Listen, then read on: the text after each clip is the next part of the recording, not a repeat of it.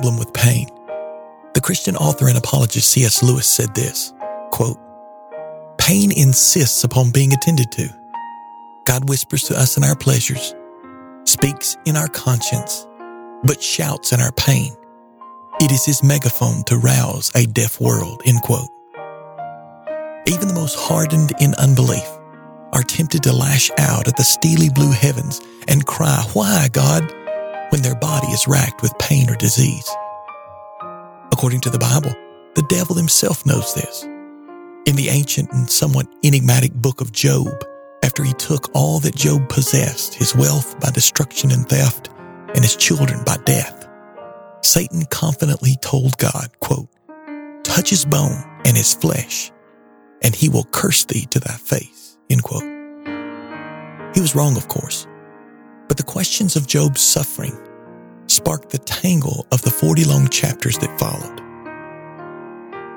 Sickness and suffering, pain and plague seem to be the question that many default to. They ask, if there is a God, then why is there so much suffering in the world?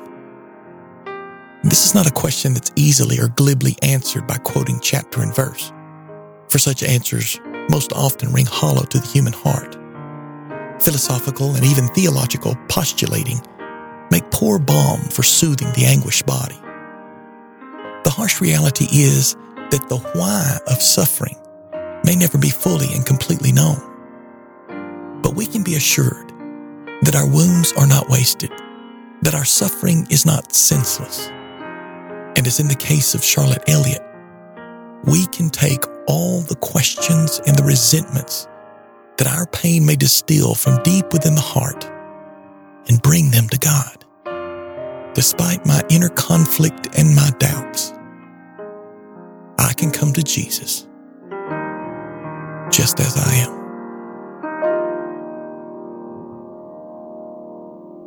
I'm Ronnie Brown, and this is Forgotten.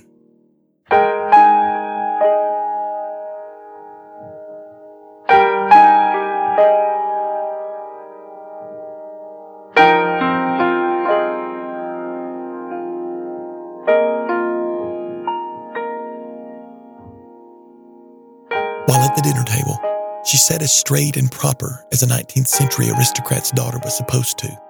She ate her dinner serenely, seeming at peace with the family and guests around the table. But within the confines of her body and mind, there was another story. The searing pain that washed over her torso made lifting the fork of food to her mouth nearly unbearable. The polite dinner chatter with the family's honored guest was beyond irritating, while she swallowed the anguish that begged to be released in cries of pain. She hadn't always been this way.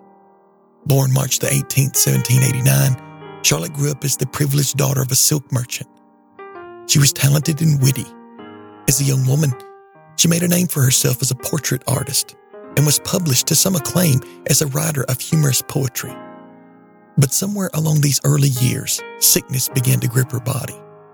By the time she was 30 years old, the illness had rendered her a bedridden invalid. She described her health battle as an hourly fight against, quote, bodily feelings of almost overpowering weakness and exhaustion, end quote. She admitted to times of debilitating slothfulness, depression, and instability. Although Charlotte was raised in a Christian home, her grandfather, Reverend Henry Venn, being a rather famous evangelical preacher, she began to be hardened to the things of God. She was heard to mutter, quote, "If God loved me, he would not have treated me this way," end quote. Her family, concerned about her embittered condition, invited Dr. Caesar Milan, a young minister and hymn writer from Switzerland, to join them for dinner in May of 1822 and to try to speak a word to her concerning the state of her soul. As the dinner went on with all the family and minister at the table, Charlotte could barely stand another moment. Then, in a lull of the conversation, which by then had turned to spiritual matters, Dr. Milan turned to the austere Charlotte and asked her if she knew herself to be truly a Christian possessing the peace of God. With the question, she knew that the evening was nothing but a ploy devised by her constantly badgering parents to elicit some sort of spiritual response from her. In a loud and sharp tone that sent the room into silence, she told the good minister that she resented the question, considering it rude and unkind, and that the subject of religion was a matter that she did not want to discuss at all this evening. The furious outburst was more than her family could bear. Charlotte's heartbroken and embarrassed mother and father soon left the table, followed by her siblings, leaving the red-faced Charlotte alone with the minister to finish the meal. Dr. Milan, in a tone of Christ-like kindness, replied that he would not pursue the subject which so displeased her, but would pray that she might give her heart to Christ and employ her great talents with which he had gifted her to his holy and spiritual use. The evening may have passed, but the few words that Dr. Milan spoke to her did not. In the days following the dinner, Charlotte Elliott found herself in deep concern for her soul and guilt for her shameful outburst.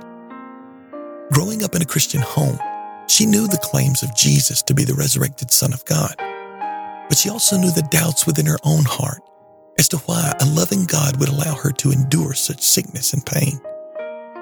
Secretly, she blamed God for her illness. But at the same time, he, Jesus, was said to be the only way to rid herself of sin's guilt and have peace with God. In her tortured state of mind, she turned to the minister at which she had so angrily lashed out. She called for Dr. Milan. Upon his arrival, she apologized for her behavior at the dinner table a few weeks past and began to pour her heart out to the young pastor. All the resentment and bitterness that she felt within, all the restlessness of heart that his words had caused her since their last meeting. Charlotte said, quote, "You speak of coming to Jesus. I want to be saved. I want to come to Jesus, but I don't know how. I'm not fit to come," end quote. Dr. Milan answered, quote, "Why not come just as you are? Give yourself to God just as you are now. With your fightings and fears, hates and loves, pride and shame. You have only to come to Him just as you are," end quote. And there, amid all her crisis of belief, she did come to Jesus just as she was. This moment marked a change in the life of Charlotte Elliott. Although she would be an invalid for the rest of her life and would continue to experience pain and fatigue, the peace and joy in believing on Jesus would be her daily refuge and constant strength for the rest of her days. In 1834, Charlotte's brother, Henry Venn Elliott, who by that time had become a minister himself, had a burden to create a school for the daughters of clergymen to receive a high education at a nominal cost. To aid the establishment of what was to be called St. Mary's Hall in Brighton, a bazaar was held, and all the Elliott household would help. The day before the bazaar, the whole house was abuzz with activity, everyone preparing decorations and cooking meals, running about with no time to spare. That is, except for Charlotte. Unable to move from her chair that she'd been helped to, all she could do was watch as others did so much. Once again, Charlotte struggled with the feelings of complete and utter uselessness. By nightfall, she was kept awake by distressing thoughts of her seeming inability to be used of God to do anything. These thoughts led to further questions of her own faith. Was her faith in vain? Was the trust that she had placed on Jesus so long ago, combined with all the feelings of peace, love, and security, all for naught? Simply to be dissolved over time? The next day, the busy day of the bazaar, she lay upon a sofa still contemplating the vexing questions from the night before. But the new day brought a new resolve. She felt as though these distressing thoughts must be met and conquered by God's grace. She began to reflect on the great certainties of her faith and not her emotions. In her mind, she went back to that day in 1822 when she conversed with Dr. Milan. The gentleness of the promise of Jesus to receive her if she would simply come to Him. the peace and pardon that she found in Jesus. Taking pen and paper from a nearby table, she put into verse, as she was prone to do, somewhat of a formula of her faith as a comfort to her own heart.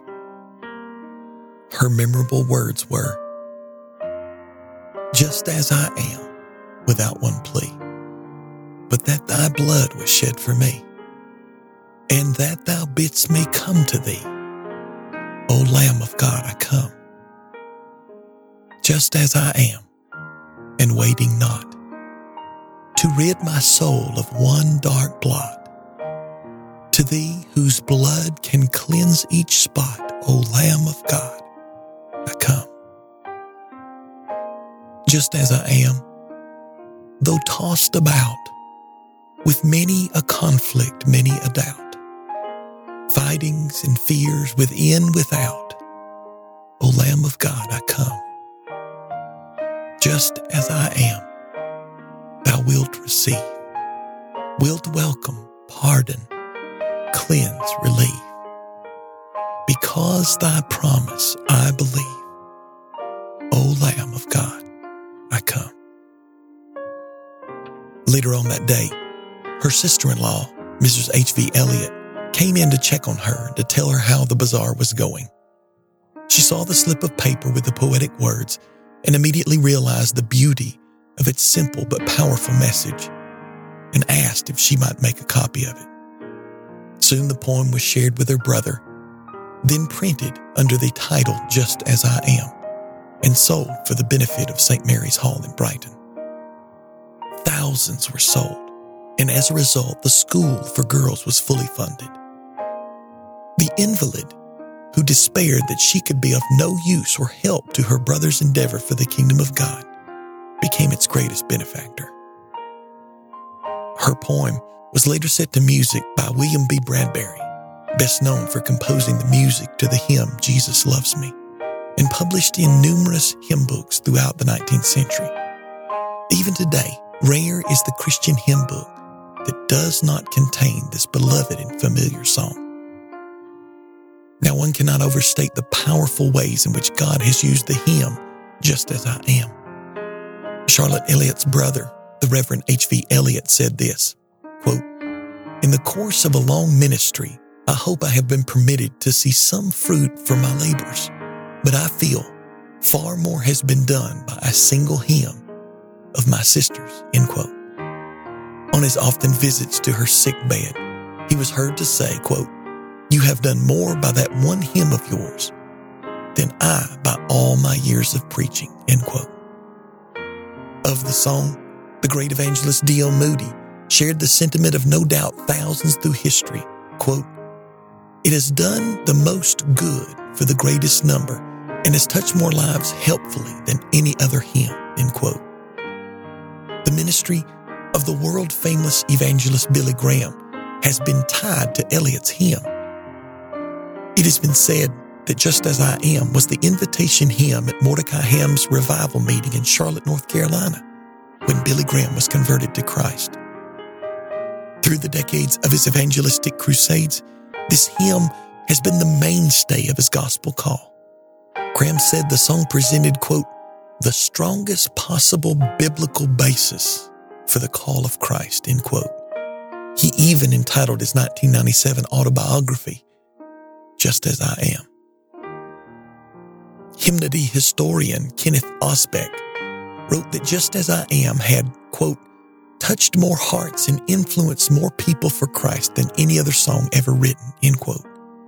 Christian writer Lorella Rauster wrote, quote, "The hymn is an amazing legacy for an invalid woman who suffered from depression and felt useless to God's service," end quote. Dr. John Julian wrote, quote, "Though weak and feeble in body, she possessed a strong imagination and a well-cultured and intellectual mind. Her verse is characterized by tenderness of feeling, deep devotion, and perfect rhythm. She sang for those in sickness and sorrow as few others have ever done," end quote. The song even had a powerful effect on the author herself. Several years after the poem was published, Miss Elliott was once again in the office of yet another doctor. She was very sick, and once again battling the depression into which her constant pain drove her. The doctor, realizing the low state of her spirit, reached over onto his desk and handed her one of the leaflets that had been donated to the doctor's office for just such an occasion. It is said that Charlotte burst into tears of grateful joy when she read the words on the page, for they were her own. Someone who greatly admired her words had them published and widely distributed them. Charlotte Elliott saw the evidence of how God had used her efforts despite her feeble frame. Not long after her conversion, she stumbled across a verse of Scripture in the Gospel of John that seemed to be the very essence of what Dr. Cesar Millan encouraged her to do that memorable night so long ago. Regardless of all the unanswered questions of her pain and weakness, of her sickness and trouble of mind, regardless of all the doubts, the whys, and the hows of her fragile state, regardless of all the anger, resentment, and bitter turmoil that raged within her, she could come to Jesus. This verse still rings true for us today. It calls us to come and believe, to lay all that seems to stand between us and God at the feet of Jesus. It is a verse that beckons us to come near to Him, to unburden our heavy hearts on His strong shoulders, to lay bare our sin before Him, trusting that He will forgive and cleanse it. In the Gospel of John, chapter 6 and verse 36, Charlotte Elliott found refuge in Jesus' words, "All that the Father hath given me shall come to me, and him that cometh to me I will in no wise cast out."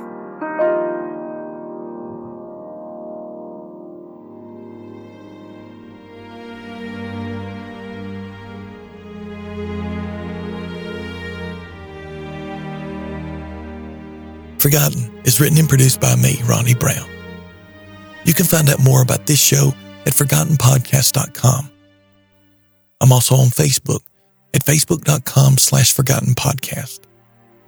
Forgotten is now available on various podcasting apps such as iTunes, Google Play, Stitcher, TuneIn, and Downcast. Be sure to stop in at iTunes and leave a review. And as always, thanks for listening.